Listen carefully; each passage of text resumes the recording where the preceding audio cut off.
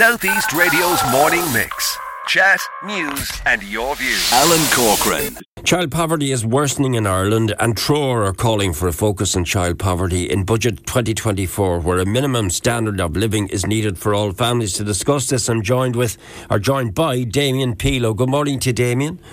Good morning. So Treoir, can you tell me something about the organisation, please? Yes, Treoir will be 50 years old in about 2 years' time. And it was set up in the 70s to support women who are having children outside of marriage and the stigmas and problems that ensued with that. And as we know, Ireland has been dealing with the fallout of mother and baby homes and women who are forced to put the children up for adoption. And Treoir came into existence at that time when that was prolific in Ireland, and over the years has campaigned and worked and supported families where children were born outside of marriage. And we continue to do so now, supporting both mothers and fathers in accessing quality information, easy accessible information, and providing support to parents who are young parents, teen parents and families who have kinship care, where that's children who are supported and looked after by usually grandmothers, brothers, sisters and aunts, where their biological parents aren't in a position to do so. Are you able to localise it for us, please, Damien? Because there's been an alarming increase in child poverty, and you say that there's an urgent need for a government response, and there should be a major focus on this in Budget 2024. So can you give me an update, if possible, please, on what's happening in County Wexford? Well, I don't have the data for Wexford, but I can tell you that we deal with thousands of calls annually from parents who are affected by poverty, and many of those calls will come from Wexford as well. And they are parents who ring us primarily for issues that they don't think initially are connected to it. They're not ringing us because they're struggling with poverty issues.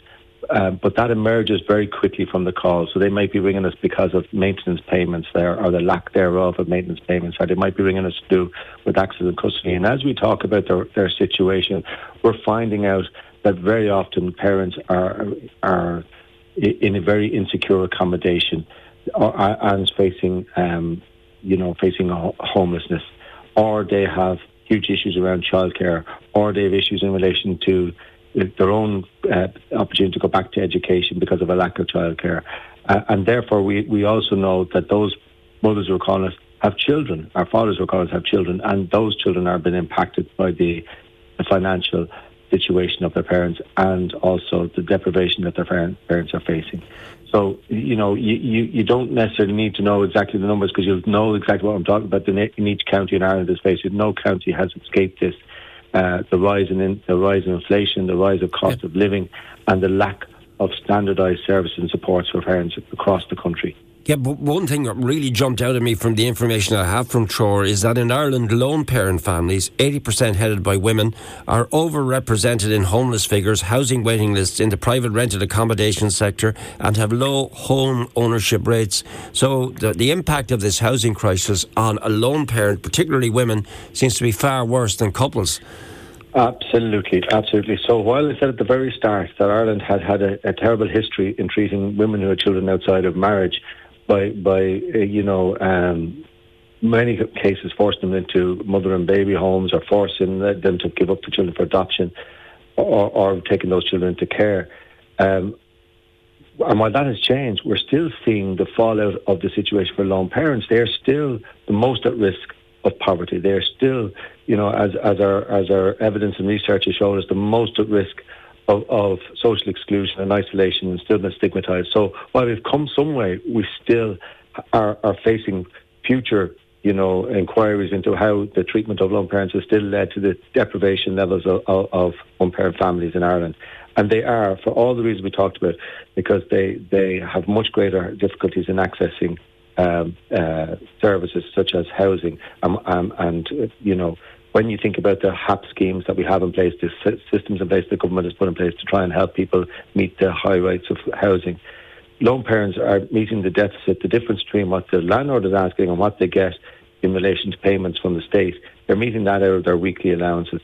And those weekly allowances are clearly not enough, because parents and lone parents, and recently Bernardo's just did a report this week where lone parents are making serious choices where they are denying themselves basic basic things like meals, clothing, to try and make sure that their children have it. And even then, they're making choices around their children. And that's exactly what our conference heard, was the exact same issues. And what we're seeing is that children who experience poverty throughout their early life, that continues on into adult life.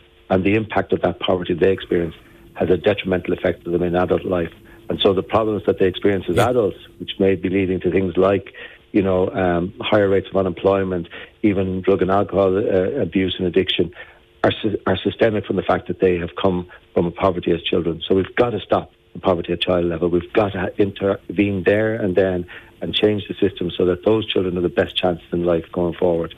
We have to look at your proposals for the budget, and they are strong because you say there's a 20% rise of children in deprivation, 34,225 additional children nationally, and a 15% rise in children at risk of poverty. That's when you put it into numbers, it's nearly 20,000. So what are you calling for within Budget 2024? Well, a number of things, and we're talking about cross-governmental things. And sometimes when we throw out those numbers, they can almost get lost in the fact that these are people, these are human beings that are, additionally added to the people experiencing poverty, at risk of poverty. And so we're saying that it's no longer acceptable just to add on, a couple of euros every budget, if you can get a couple of euros every budget to the rates of social welfare transfers, such as lone parent allowance or your basic social welfare payments. We've got to benchmark that, against the national minimum wage and have a minimum standard of living income across the board. But beyond that, we need to be child poverty proofing all the policies that come forward in budget and all the budgetary, decisions the government make. So when we're talking about housing, when we're talking about health, when we're talking about, education, sports and services, and we're saying that we've got to stop leaving it to charities to fill the gap and providing the school dinners and the school meals and the extra sports, because Vincent de Paul and Bernardo's and other sports services, they're inundated with inquiries and for basic sport and sports and to help people get by on a daily basis.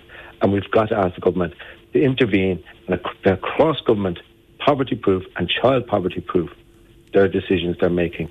And if that means raising taxes so that we have more resources to be able to put towards our future generations of children to ensure that they are breaking the cycle and they have the best life chances, then we need to talk about that as a society. We need to be asking our government that we want our resources, our shared resources, to go in and support young people so that they don't continue that cycle into adulthood.